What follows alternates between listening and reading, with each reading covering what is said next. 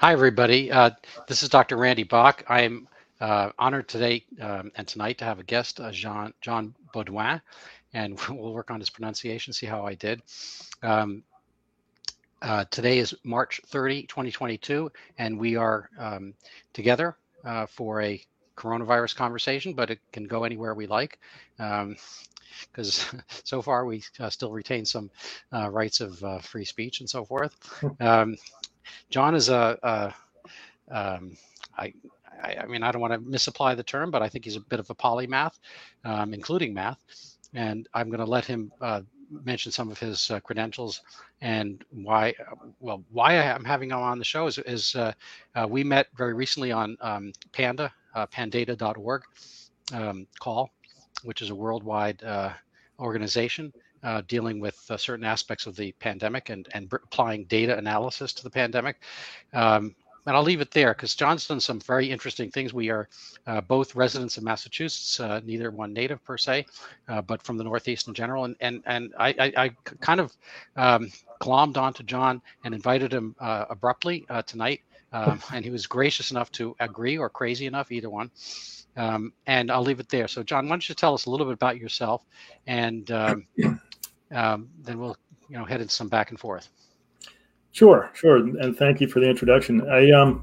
I grew up in Connecticut, which is only 2 hours from Massachusetts, but this fairly different culture between Eastern Mass and Connecticut. Although I understand Mass because I have about 500 cousins in one town in Massachusetts, so I understand the culture up here as well.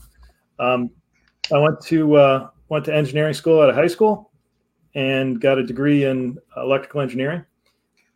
Didn't really use it for design. I kind of got into sales and marketing, where you're an applications engineer and you go and you talk to engineers about their design work.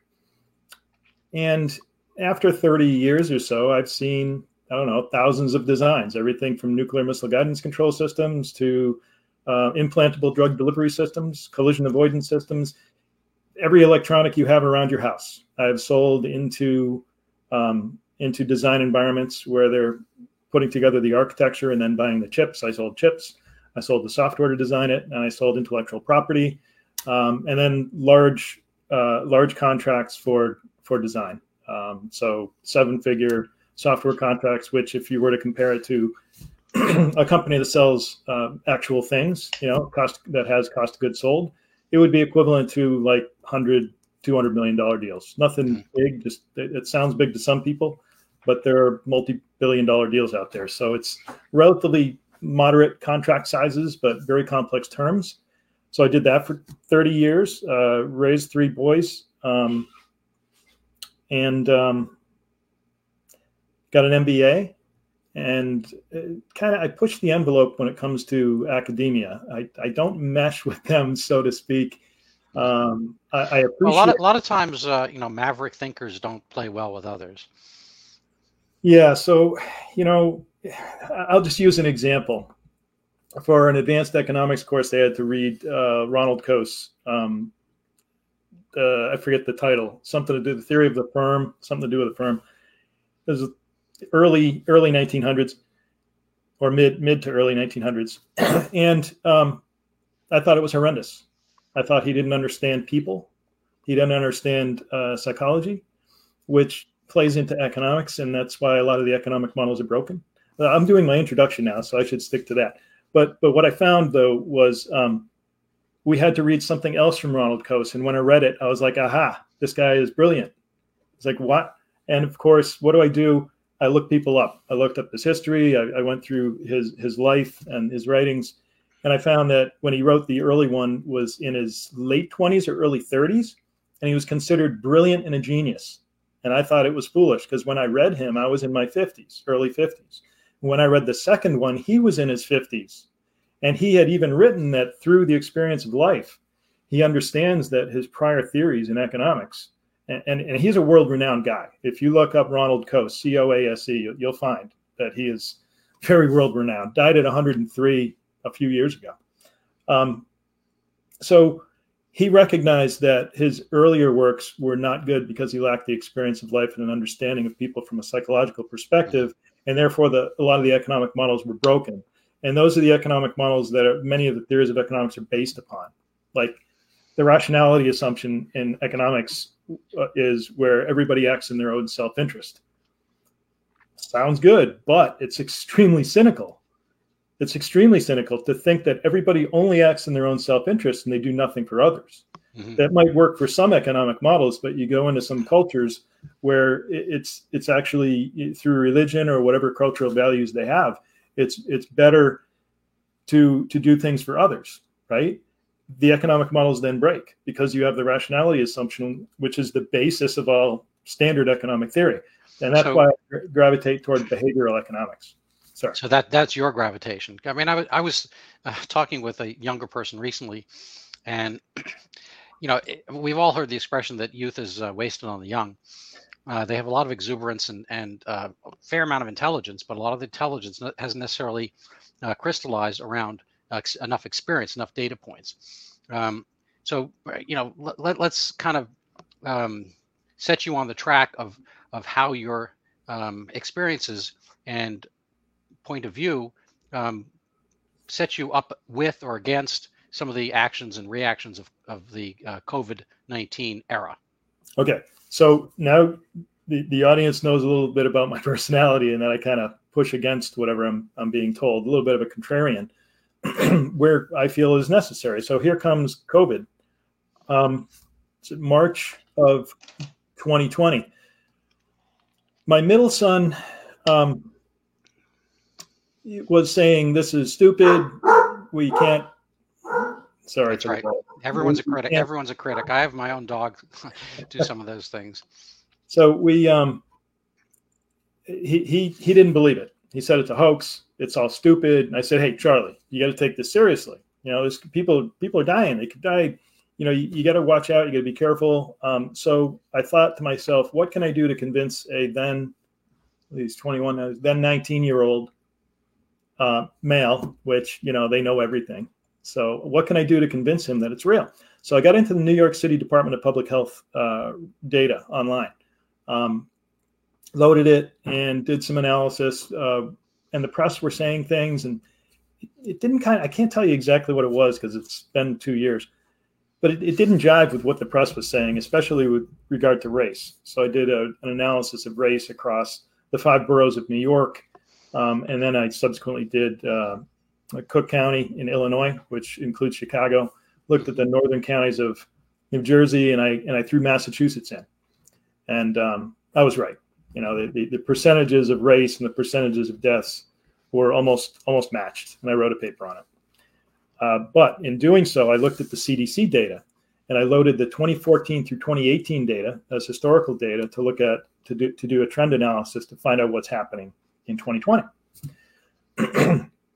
So here's what happened. I load the data, I do my analysis, and I realize it doesn't match at all. What is going on here? So it wasn't that it didn't match, it's that there was an anomaly in the data such that it couldn't possibly be mathematically the answer that I had found. I emailed the CDC data has a keeper of records email with each data file that they have available to the public. Mm-hmm. And it's the public data file is there, and the email specific person who keeps that record. So I emailed him and I said, "Hey, something's wrong with your 2014 through 2018 data. It doesn't jive. This can't possibly be." He did not respond. But what happened was the data was taken down. All the other files were there. That specific file was gone for 36 hours.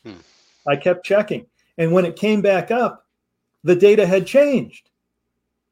And I'm like, they can't do that. That's historical data. You can't go back and change the data of the past so you can make something look good in the future. The worst crime, I'm a physician, and we were taught early on in medical school, write down everything you see at the time on the chart and never alter it. If you are, God forbid, brought up on a malpractice charge, the easy thing is to go back and look at that chart, say, "Oh my God, I forgot to write down his height," or "what, I forgot to do this," and you go try to fix the chart. That is the most damning thing, to try to change the past, because the past is the past, and there's no point in having a record if the record is mutable.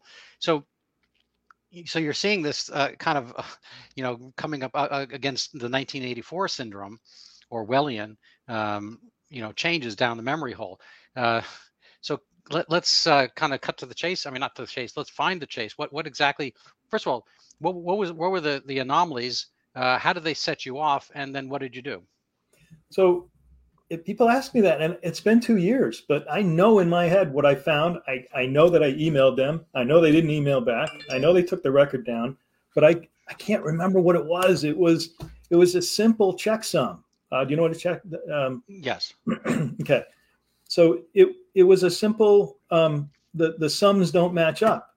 If you take a bunch from one category and a bunch from another category and you add them, you should get a total population. They didn't add up. So they were trying to say they all died from this and they all died from this, and they weren't, Right. Had you saved the original data? I mean, do you have the no, original emails? because I was naive. I was naive, and I thought they won't do that, And now, so after that, I thought my son is right. There's some bad stuff going on. So I started looking at more CDC data. I saved everything I did. Excuse me, and I wrote about 11 papers, and I didn't have anywhere to publish them. I'm not a scientist. All the references are in there. Every single bit of information that I got, I put an APA style reference in. I showed that when California decided to shut down their state university program, they decided in April or May that they were going to close school for September. And I thought that was insane. You don't know what's going to happen. So I did an analysis of all the age groups that had COVID and died of COVID, and nobody that age was dying of COVID. And it was the best thing for kids to do was to stay in college and not go home and bring it to their families that are older, Mm-hmm. And so I wrote a paper on that. And then the mask suit came out, and that really. What is the mask suit? So in Massachusetts,